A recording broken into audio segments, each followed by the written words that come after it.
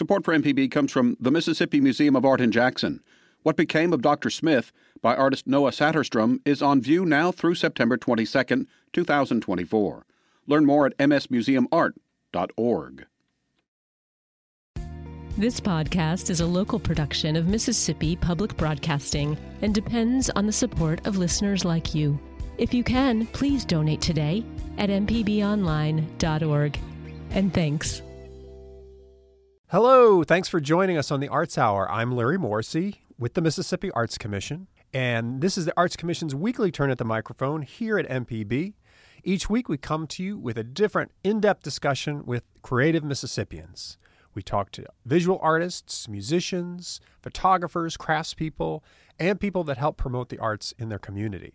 Today we're going to be talking about music, composition, and lots of other topics with our guest, Dr. Igor Ivanek. He is a member of the Mississippi Arts Commission's artist roster. He is a composer, a musician, and a speaker, and he is here with us today. Igor, welcome. Thanks so much for joining us. Thank you, Larry. Thank you for having me here. You've been on part of our artist roster for a number of years, and you've been in the Jackson metro area for a while. But for people who aren't familiar with your work, maybe you could just kind of give us an overview of your work as a musician and a composer. So, Larry, I'm originally from Poland. I got to Mississippi about 7 years ago, and my training was as a music composer in the classical music world. But I always was also looking, into different worlds, world of Latin music, other world music traditions, Indian music, and at the same time, I was always pursuing my love for piano, and so I was kind of pianist composer from that perspective.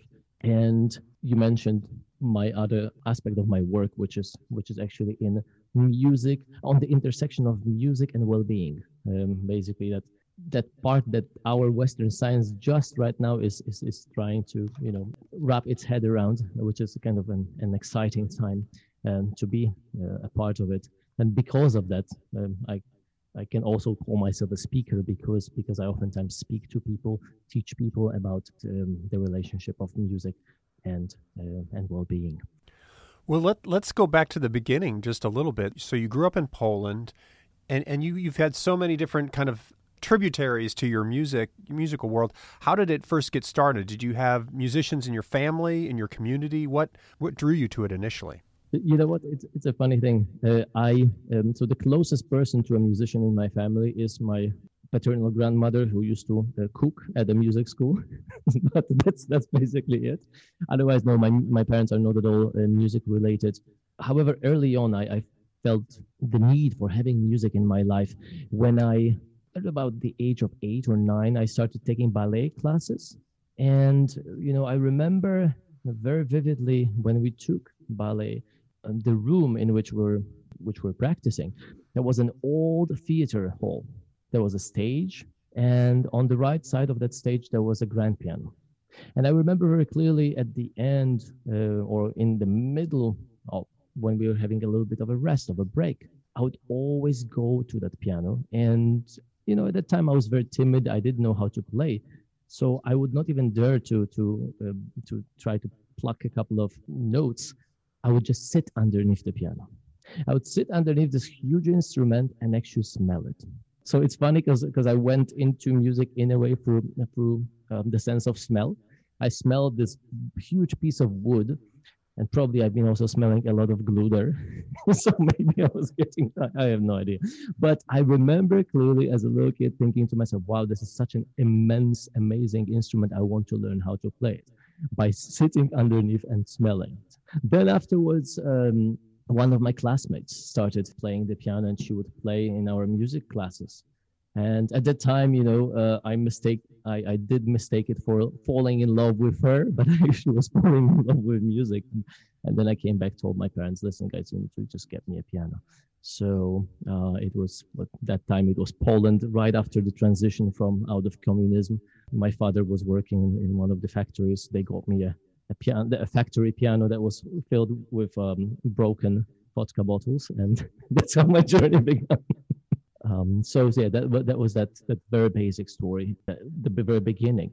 somehow I did not take into consideration the fact that at birth I had a cerebral hemorrhage, which left my right hand totally not serviceable, meaning that I couldn't move my fingers on my right hand.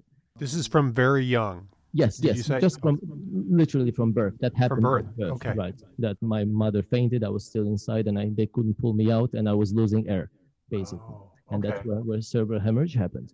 But I don't know. I just felt such a strong need for music in my life, and I really wanted to learn how to play the piano. That the fact that I really half of my body was not ready for playing the piano did not discourage me in the least. And that's honestly how I turned very early into composition. I never thought of me being a composer. You know, I never even at that time heard of composition. Being a composer is a viable job of a sort. I just needed music for myself to play because I had my limitation. My right hand didn't move properly, so I needed to create music that did most of what it needed to do in the left hand. And that's how I started playing, and that's how I started also composing very early on. Also, at the same time I was playing piano, I was also playing electric guitar. In fact, now I'm in Mississippi. I was playing a lot of Mississippi blues, then also Texan blues and Jimi Hendrix and things like this. And I remember very clearly people would come to me and tell me, oh, okay, so we play piano and you play the guitar. So that means your parents want you to play the piano and you want to play the guitar, right? That's how it is. So at some point I resolved, okay, I'm dropping the guitar. I will show them this is not the case. So anyway, I was a strange little kid. So basically I was self-taught. I would get my hand on as many music books as I could, in Polish, in English, once I started learning English, and just try to devour as much as possible. And then I started officially my music studies when I came to the United States in 2000. So I was self-taught until 2000.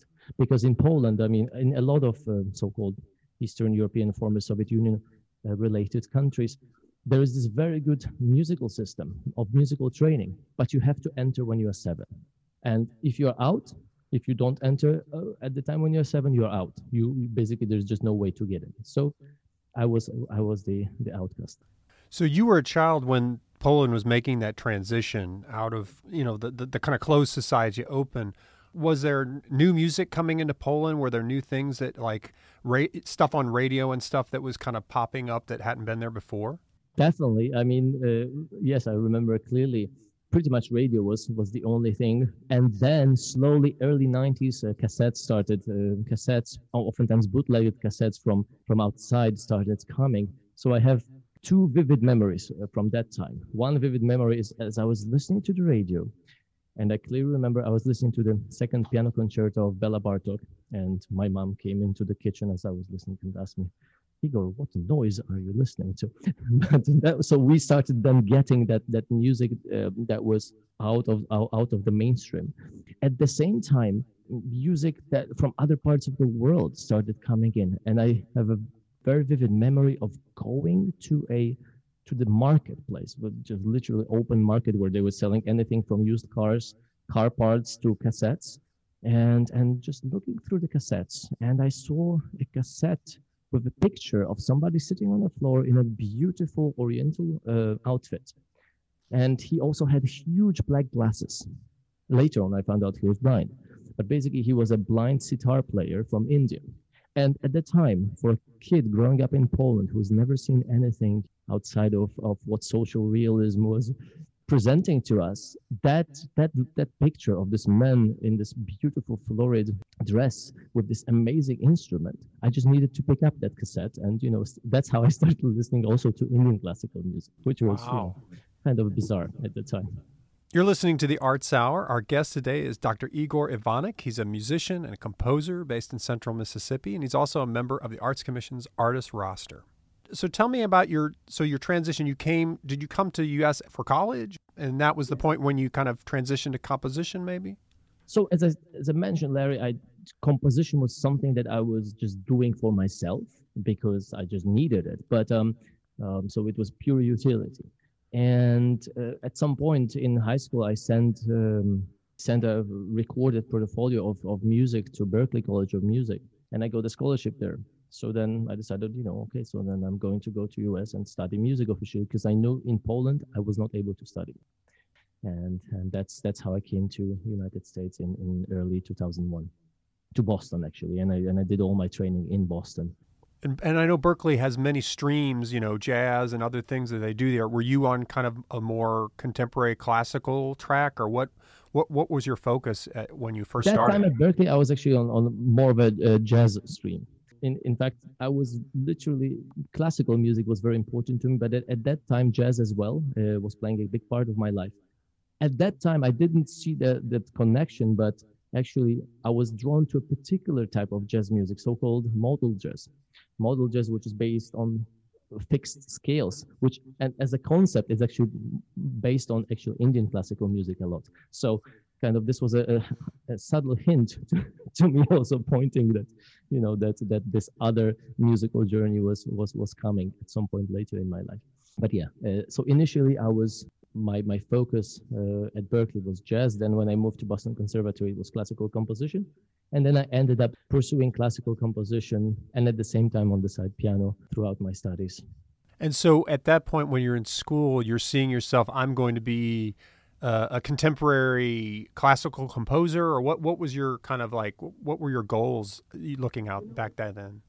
Sometimes I'm reflecting on what were my goals, because one of the goals was definitely to learn as much as I could. I just felt that thirst, that craving for knowledge. So I wanted, first of all, let's say from the piano perspective, it was try to push myself as far as I can to see what I can do with 5 fingers in a territory where normally 10 fingers are the standard, right? So there was a lot of interesting discoveries there. For example, I ended up specializing in arranging music from piano music from the written for 10 fingers into 5 fingers. And the challenge was to try to make it sound as similar as possible so that human ear is not feeling that something is missing. And that was a beautiful lesson of composition right there, right? Of how to create the illusion, because oftentimes music is an illusion that is trying to pull out a certain emotion from you. On the other hand, I always felt that music, for me personally, was a means of probing the mystery of life. To be very honest, I felt that music was in a way a spiritual pursuit for me. I wanted to find out the kind of deeper meaning of life through music. And, when you think about it, the Latin root word of to sing, for example, cantare in Latin and in many Western languages is to sing. And actually, initially, that word meant to produce magic. So to make music meant to produce magic when we look at the root of the word. So I was kind of feeling that there's something in that music more than just that. On one hand, obviously there's an entertainment aspect of it. On the other hand, there's a kind of deeper cerebral study. But I was also kind of digging and digging and digging. And so other than composing, other than playing, I was also kind of trying to read a lot about what people were thinking about music, what people were writing about music, what was the kind of deeper meaning. So in a way, my musical goals were kind of a little off the of the usual grid. Well, we've been talking a lot about music. Let's hear some. You've brought some music, some samples of your work with us today.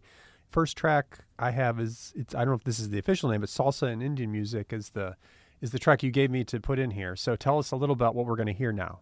Well, in this track, I decided to open with it because it kind of gives an overview of the various mix-up of styles and of influences. Because I mentioned at some point, I was also quite interested in and intrigued by Latin music, by Afro-Cuban music, by its rhythms.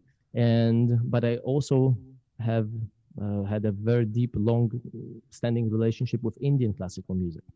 And so here, in that track, we are actually going to hear me playing in the setting, which would be an Indian classical setting, with me playing the reed organ, so called the harmonium, and being accompanied by a tabla player. Tabla is an Indian drum, kind of spelled like table, just with A instead of E at the end. But as we are playing, I'm also exploring in that particular excerpt. I'm exploring Afro-Cuban rhythms. which you would generally refer to as salsa rhythms. This is Larry Morrissey. Thanks for listening to the podcast version of the Mississippi Arts Hour. The show is broadcast on MPB's statewide radio network on Sundays at 5 p.m. For access to all our past shows, please subscribe to the Arts Hour on your favorite podcasting app.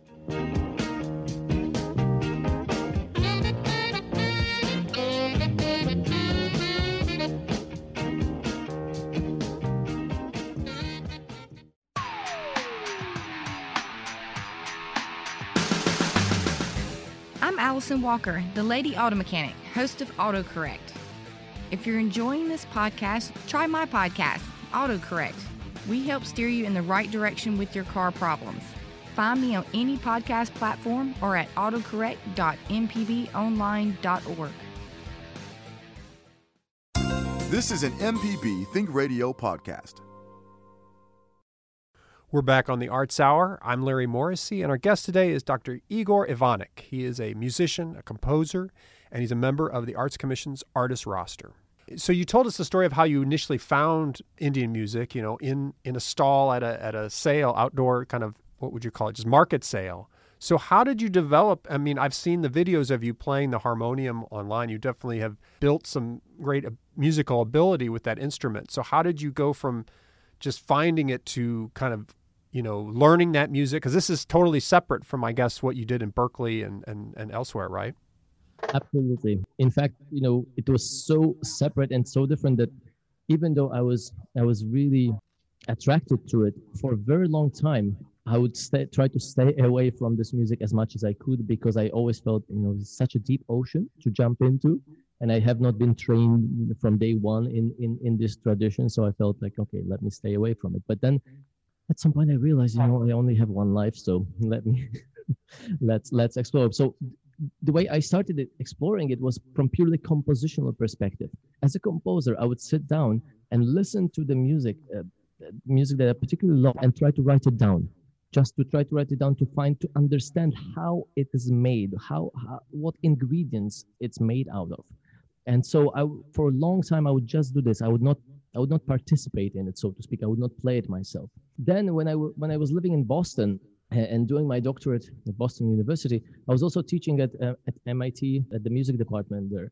And over there at MIT, at the time, George Ruckert was teaching, and George Ruckert is one of the preeminent Western musicians who is an authority on Indian classical music.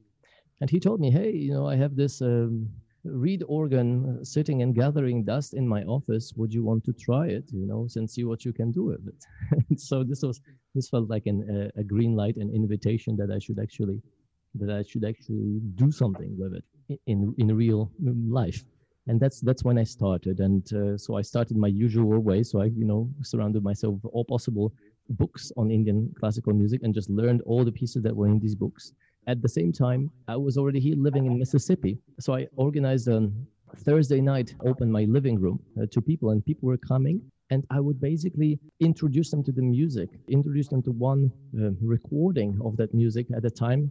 But meanwhile, myself played that very recording from the beginning to the end on my instrument, and explained the music to them a little bit. And this was a great deadline for me, because we were doing it every week. So on a weekly basis, I had to just learn a new recording and this way deepen my understanding. And over time, I started interacting with Indian musicians, some fantastic musicians, Grammy Award-winning Indian violinist Kala Ramnath. I've been arranging music for her, because I ended up being that bridge between Western music and Indian music, kind of understanding both worlds. And I've been studying the harmonium, the instrument, also with an eminent musician in Mumbai. So over time, I just realized that I need to, as much as possible, just jump into the ocean, and even if I might start droning, I just will learn to swim in it, and that was that. So from the initial impulse of hearing that tape in the early 90s and then listening to the music but not really participating, it took some time before actually I started fully participating. Maybe you could, for people who aren't as familiar with Indian classical music, you could talk a little bit about the differences between Western music and Indian classical music. Absolutely. In fact, I think this will be great so that when the listeners get to listen some further samples, they'll be kind of knowing what to listen for, how to interact with it. So first of all, in our music, we have so-called harmony, which is the background, right? The chords that are changing and that are moving constantly. That concept is totally not present in Indian classical music. At the background, there is an instrument called the tanpura. The tanpura is basically a piece of pumpkin, a beautifully carved piece of pumpkin with a long lute-like neck and with 4 strings, and it plays that background sound that doesn't change from the beginning to the end of the piece. That basically has 2 reasons for being. One reason is it gives the so-called tonic note, right? Against which every musical note, every musical event is creating either tension or relaxation. But the other reason for it being there is it immediately focuses our mind. So the mind of the listener is being immediately focused on that sound and therefore kind of drawn in to that world. So I would like to just play you a short clip of the tanpura sound by itself so that you see for yourself how it sounds.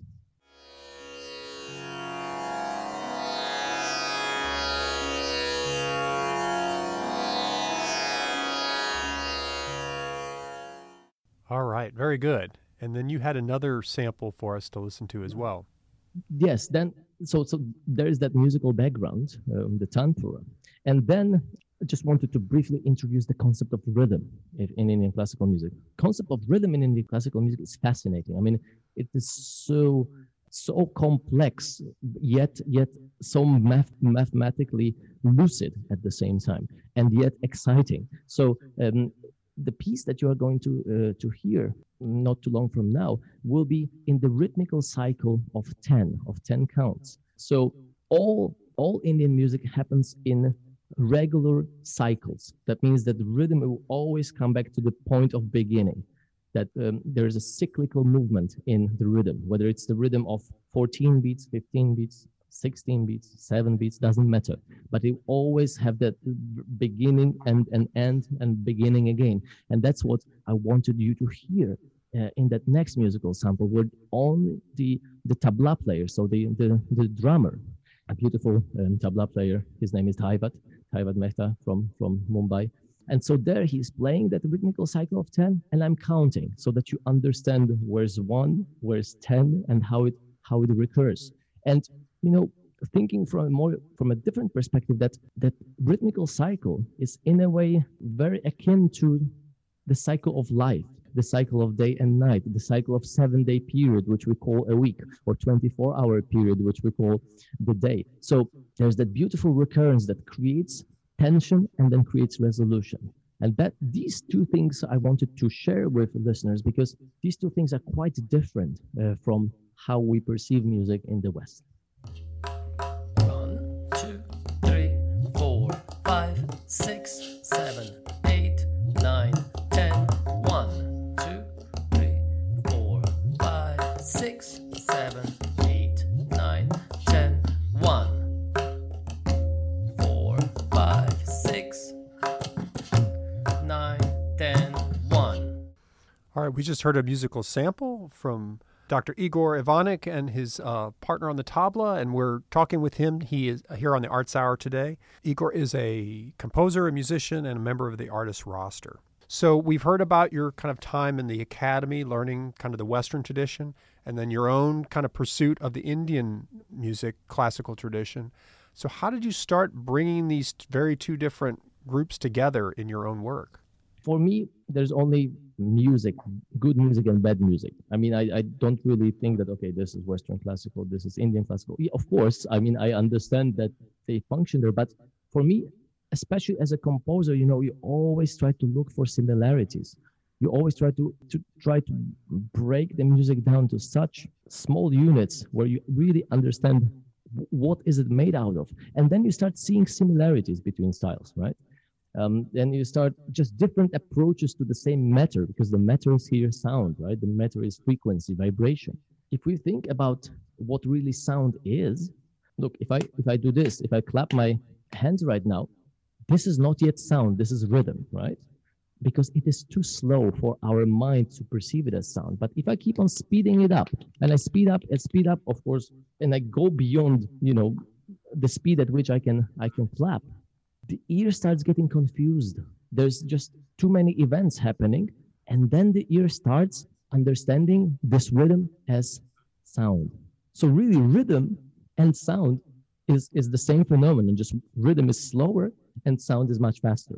And that again, that building block is the same, whether it's Indian classical music, salsa music, Afro-Cuban music, Western classical, doesn't matter. Pop doesn't matter. From that perspective, I never felt like it was difficult for me to find these connections, because in a way, when you are training as a composer, you're training to understand what music is made out of, and to find as many of these connections as possible. So this was kind of just almost like breathing for me. And one thing as we were talking about these different musics, and as we were talking about Indian music, one other thing I might bring in here that might be interesting to listeners. In that musical tradition, there's a phenomenon that we don't really have anymore much in our Western music. That perception that certain music is good for certain time of the day or night, that it evokes certain emotions that will be best suited for that part of the day or that part of the night. Think about it this way. Culturally, we have we would have a bias. We'd have a cultural bias. Let's say the organist started playing a funeral march at a wedding. We would know it's inappropriate, right? So for the Indian musician, they will be playing a certain scale or playing a certain raga, as they call it, in the morning, where it's particularly an evening composition, would be very out of place. So this is just an interesting aspect that we in the West a little bit lost touch with, even though when you look at music, at Western music from medieval times, for example, the prayers of the medieval monks that were going on around the clock 24 hours, there were certain musical modes for these prayers that were only to be done in the evening or to be done in the morning. But over time, we kind of lost touch a little bit with that aspect of musicality. Well, let's take another quick music break. We've got another sample here, another sample of your music. Tell us about what we're going to hear next. That will be a composition in the rhythmical cycle of 10. So what you just heard not too long ago, 10 beats recurring. This is again me and the same tabla player and Haivat and the tanpura, the background drone in the background. So only 3 instruments interacting, and you will hear as the music is gradually speeding up. It starts in a quite a relaxed tempo, and then gradually it starts speeding up, and as it culminates, there's a certain cadence. And when we talk about cadence, in the Western music, we mean certain combination of chords that really make us feel that we have arrived. And as I mentioned to you earlier, since there's no chords in Indian music, the way they create that anticipation, that cadence, is actually through a device called tihai, where they repeat a similar musical phrase 3 times, similar rhythmical phrase 3 times, and then it has to finish on the first beat. And that's when we really know we have arrived, and that's what you'll be able to hear in that excerpt. This is Larry Morrissey. Thanks for listening to the podcast version of the Mississippi Arts Hour. The show is broadcast on MPB's statewide radio network on Sundays at 5 p.m. For access to all our past shows, please subscribe to the Arts Hour on your favorite podcasting app.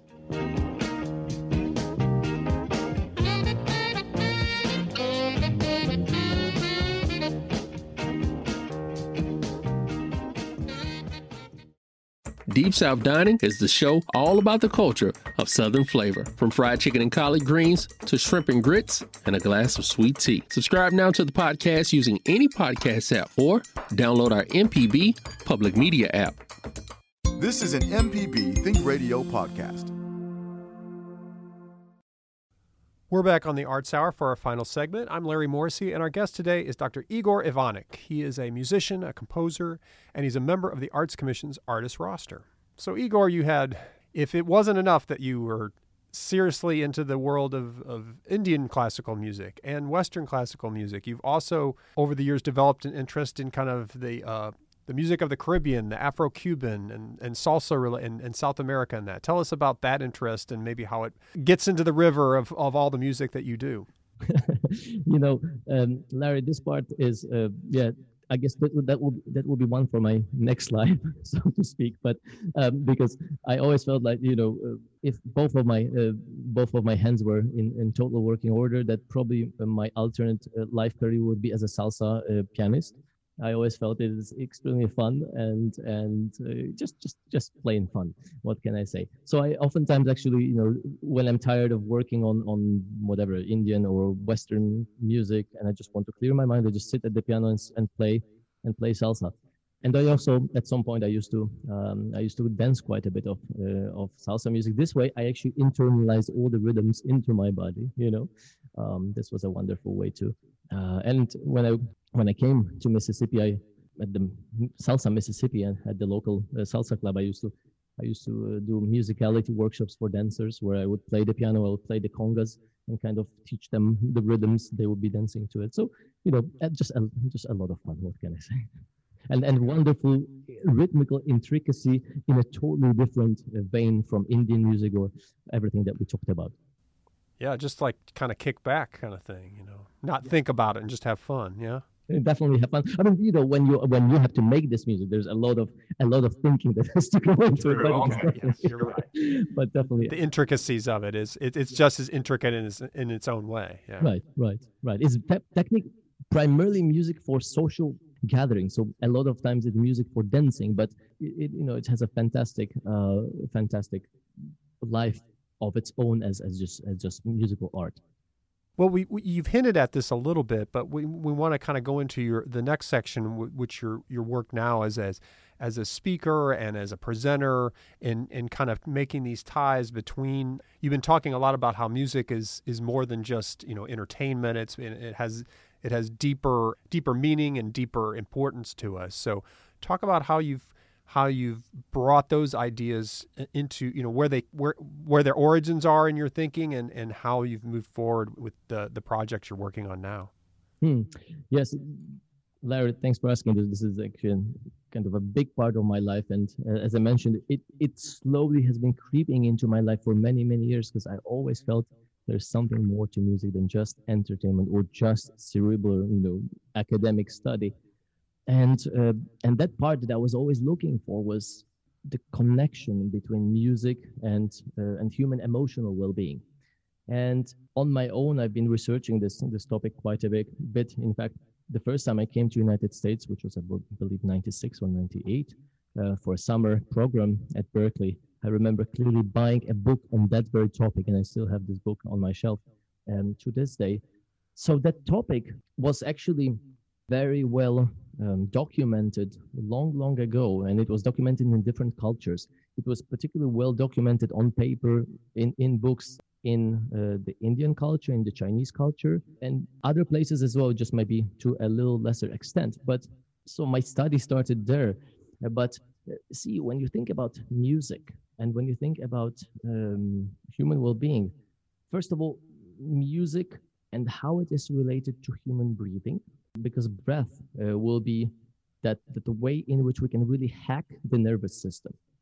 See, for example, actors use it a lot, right? Actors, in order to create a certain feeling of a certain emotion, in order to act a certain emotion, they change the breath pattern, right? That in which they breathe, so that emotion can immediately, so to speak, invade their body and they can be authentic. Now, the way you do it, you change it by changing the rhythm of your breathing. That's where music comes extremely helpful.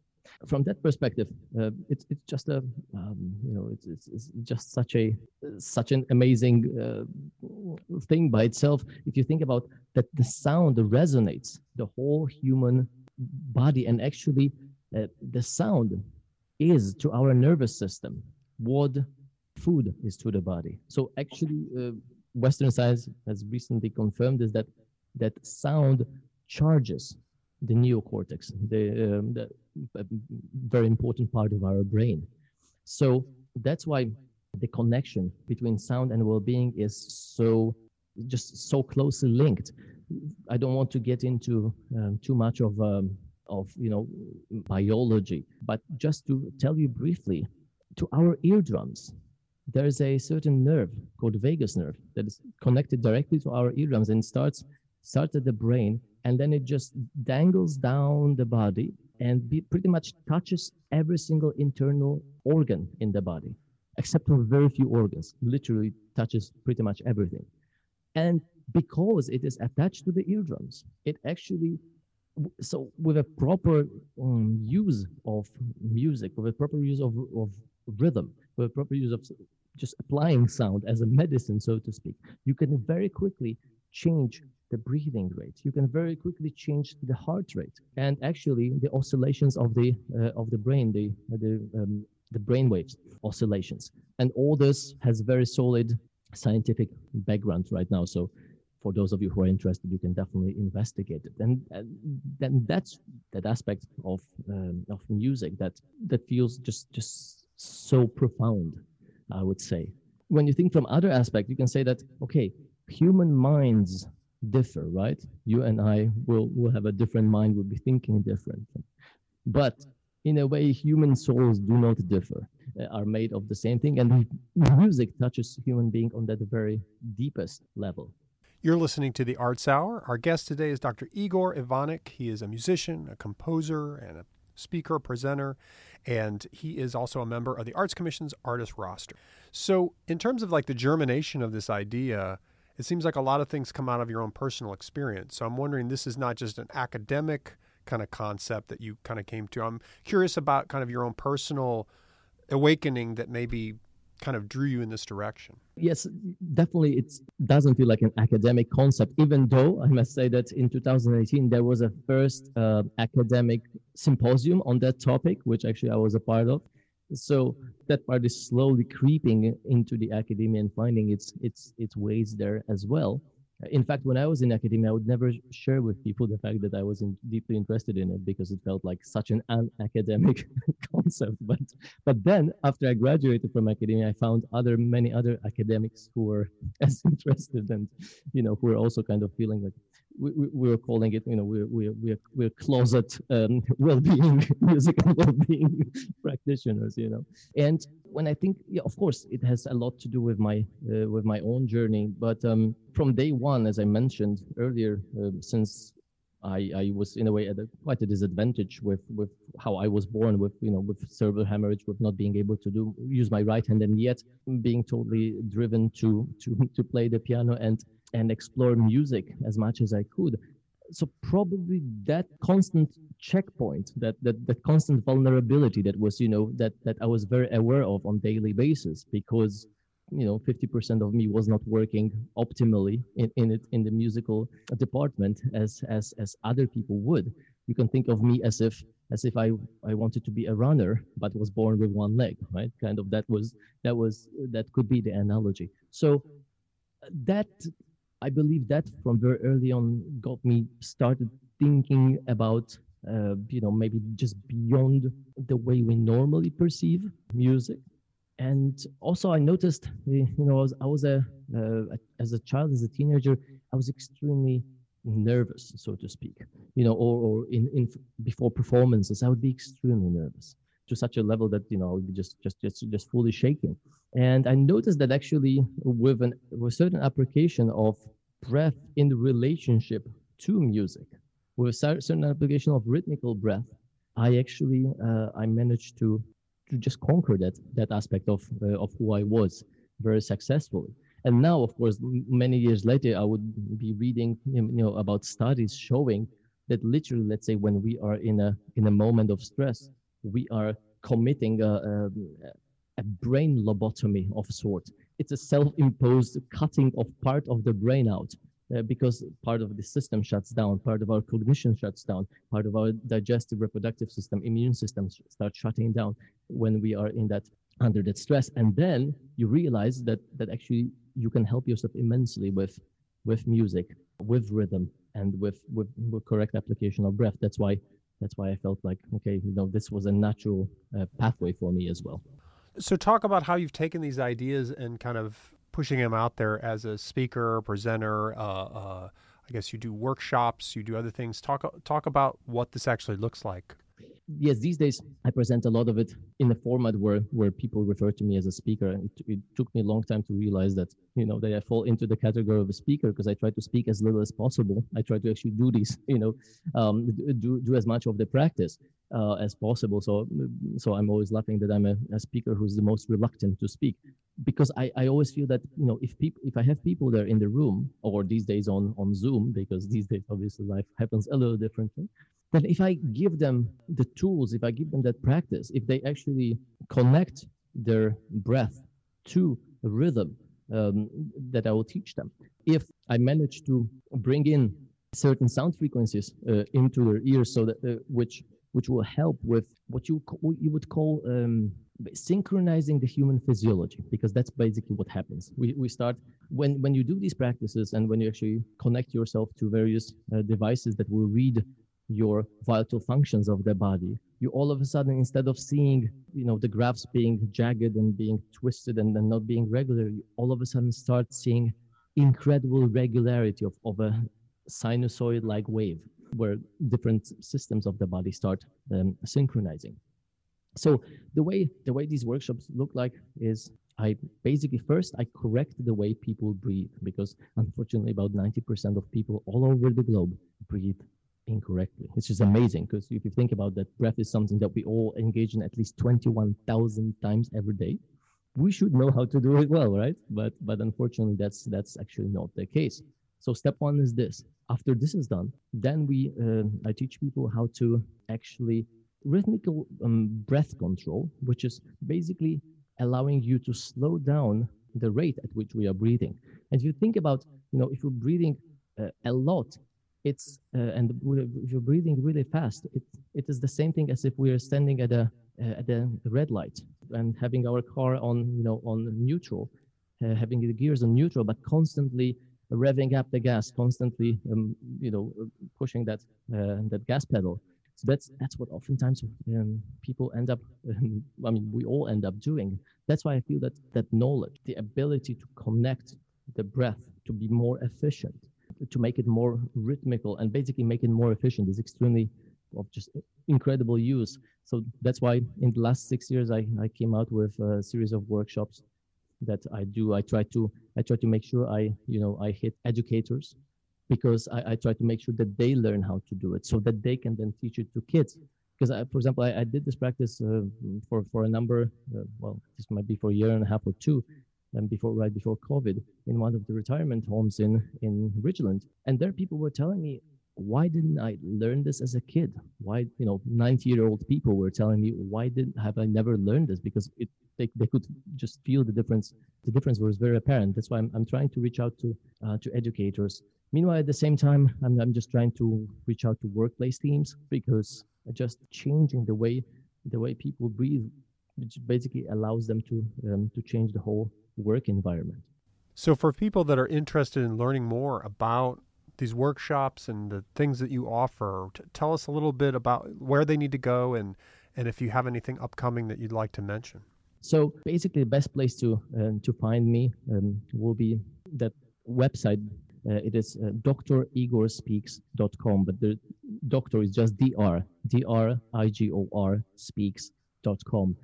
And there, if you want to reach out directly to me, there is an email there. I'll be trying to respond as quickly as I can. So basically, that's the website that talks about the connection between music and human well-being. Goes a bit more into detail, and there you will see how these workshops are conducted. And again, these are workshops for educational groups of educators, workplace teams, and also for individuals. Igor, thanks so much for joining us today. We really appreciate it.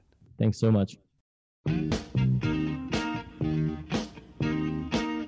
This is Larry Morrissey. Thanks for listening to the podcast version of the Mississippi Arts Hour. The show is broadcast on MPB's statewide radio network on Sundays at 5 p.m. For access to all our past shows, please subscribe to the Arts Hour on your favorite podcasting app.